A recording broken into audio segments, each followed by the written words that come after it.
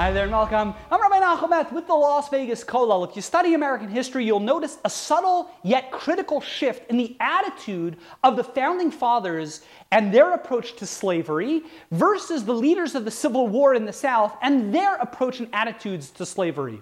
You see, the Founding Fathers, although many of them we know owned slaves, they acknowledged and believed, generally speaking, that slavery was immoral, that slavery was unjust, that slavery was a sin. We know that George Washington, in his will, he freed all of his slaves. Thomas Jefferson, who would go ahead and owned many, many slaves, he would write of slavery, it was a moral depravity and a hideous blot. Famously, Thomas Jefferson, in the Declaration of Independence, he actually wanted to include a paragraph going ahead and accusing King George of Great Britain of going ahead and forcing slavery amongst the colonies. And he acknowledged that slavery was unjust, immoral, and it was King George's fault, and that's why we ought to rebel. Jefferson at least acknowledged, despite the fact that he owned slaves, he at least acknowledged that it was wrong. Madison called slavery dishonorable to the national character, and he would go ahead and write that it was wrong to admit in the Constitution the idea that there could be property in men. Monroe would call slavery one of the evils still remaining incidental to our colonial system. The Founding Fathers, by and large, although they owned slaves, at least they acknowledged it was wrong. They acknowledged that it was sinful. Yet you fast forward one generation, and we find that the leaders of the South, they changed their attitudes. So we find, for example, that John C. Calhoun, one of the leaders of the South, he would write that I take a higher ground. I hold that in the present state of civilization, where two races of different origin distinguished by color now exist, there is instead of an evil, a good, a positive good in slavery. Calhoun feels that slavery isn't just something that we have and we recognize as being wrong. Calhoun argues that slavery is a positive good. He sees no evil in slavery. Jefferson Davis would be the first president of the Confederacy. He would argue that slavery was established by the decree of God. It has existed in all ages, has been found among the people of the highest of civilizations and the nations in the highest proficiency in the arts. And it's such a remarkable transition. Whereas the Founding Fathers, although many of them owned slaves, at least they acknowledged it was immoral. One generation later, the Calhouns, the Jefferson Davises, and many of the other leaders of the South, they now feel that slavery is appropriate, it's moral, it's just.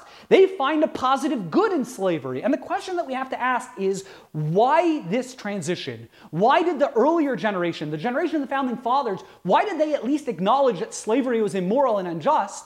And just a few decades later, the Calhouns, the Davises, and the leaders of the South, they feel that slavery is appropriate. Both of them own slaves. Why in generation number one did they at least acknowledge it was a sin, whereas generation number two, they view it as a positive, as a morally good and correct thing? What created that transition? We read in the book of Genesis, Sefer Bereshis, we read the story of Yitzchak, Isaac, who goes ahead and he wants to confer the blessings of his father and to confer it to his son, Esav. Now, we read that Esav was indeed a bad person, a person of poor character. He was a terrible, sinful man. Yet Yitzchak felt that Esav was worthy of receiving the future destiny of Klal Yisrael, the future of the Jewish people. And it was a terrible misassessment of character, a terrible misjudge of Esav's personality. And the question is, how did Yitzchak misassess his son Esav and think that Esav was a good person? How was it that someone as great as Yitzchak was able to go ahead and believe that his son Esav was a good guy when we're taught, after all, that Esav was a terrible person?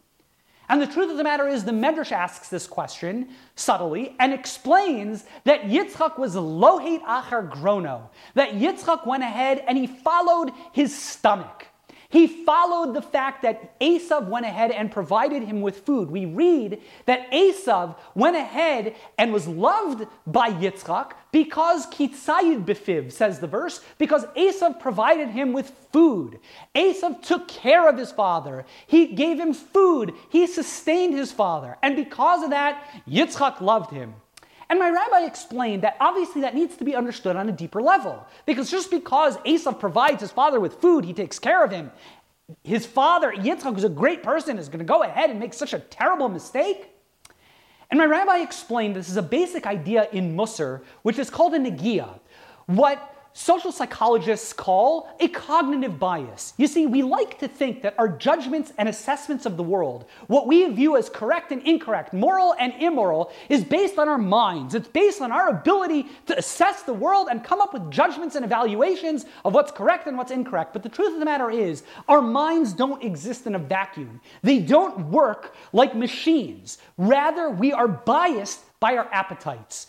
Our needs and interests and cravings massively influence our judgments of what we think is right and wrong. We will go ahead and mischaracterize and go ahead and say something is correct and moral and just because it serves our interests. Because we are biased by what that choice would provide for us, we will go ahead and often misjudge and misevaluate things and assume something is correct because we stand to gain. Our judgments of morality are massively biased by our appetites. And that's the story with Isaac. That's a story with Yitzchak.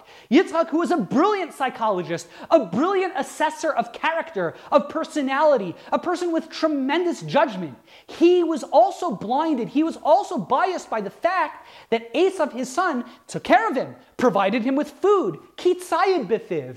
The fact that Esav gave Yaakov food and took care of his father Yitzchak and provided him with food and took care of him financially, that biased Yitzchak's ability to assess the fact that Esav was indeed a scoundrel. The fact that Esav was a bad person gets skewed, gets misinterpreted by the brilliant psychologist, by the brilliant assessor of character, which was his father Yitzchak. He's blinded and biased by the fact that he has this negia, this bias, his appetite. The fact that Esav took care of Yitzchak, Yitzchak is blinded and misjudges the character of Esav. And that's a powerful lesson for all of us. If someone is great as a Yitzchak, will misjudge other people, will misjudge what's correct and incorrect because of a cognitive bias, because of a negia, because of his appetites, certainly we will fall prey to that. It's an amazing story. It's an apocryphal story. It may or may not be true. Is that one day, Eli Whitney was watching a chicken in the late 1700s, and he sees a cat trying to attack the chicken. And the cat reaches out its claws and grabs the chicken, and sure enough comes up with a claw full of feathers. And Whitney saw that, and he came up with a brilliant idea. You see, back then, cotton was very, very difficult to produce because, you see, cotton has a lot of lint and a lot of seeds inside the cotton. And to remove the lint and to remove the seeds takes a lot of time, and it costs a lot of money and a lot of labor to go ahead and remove the seeds and the lint from the cotton. And Whitney, based on that episode with the chicken and the cat, developed a very rudimentary and simple machine called the cotton gin. And the cotton gin was essentially a bunch of nails on a bunch of rollers. You'd feed the cotton into this cotton gin, you'd turn a crank, and the nails would easily separate the cotton from the lint and the seeds. And immediately the production of cotton jumps because the cost of labor to manufacture cotton, it plummeted. Before the invention of the cotton gin, it would take one slave about 1 day to produce 1 pound of cotton. But after this ingenious invention of the cotton gin, one slave in 1 day could produce 50 pounds of cotton. Great Britain, which was the greatest consumer of cotton at the time, before the cotton gin, it consumed less than 100 million pounds of cotton per year, and only half of that was imported from the United States. After the cotton gin, they would consume over 1 billion pounds of cotton, of which almost all of it was produced from the United States. Cotton and the cotton gin made slavery economically viable. Before the cotton gin, during the generation of the founding fathers, slavery was simply not economically profitable. The amount of money it cost to feed a slave, to provide shelter for a slave, basically equaled the output of a slave. And slavery was not financially productive. And because of that, the founding fathers didn't have that bias. They didn't have that negia. They weren't driven by their appetites, and they were able to see through slavery for the unjust sin that it was. But shortly after, with the invention of the cotton gin, slavery now becomes profitable.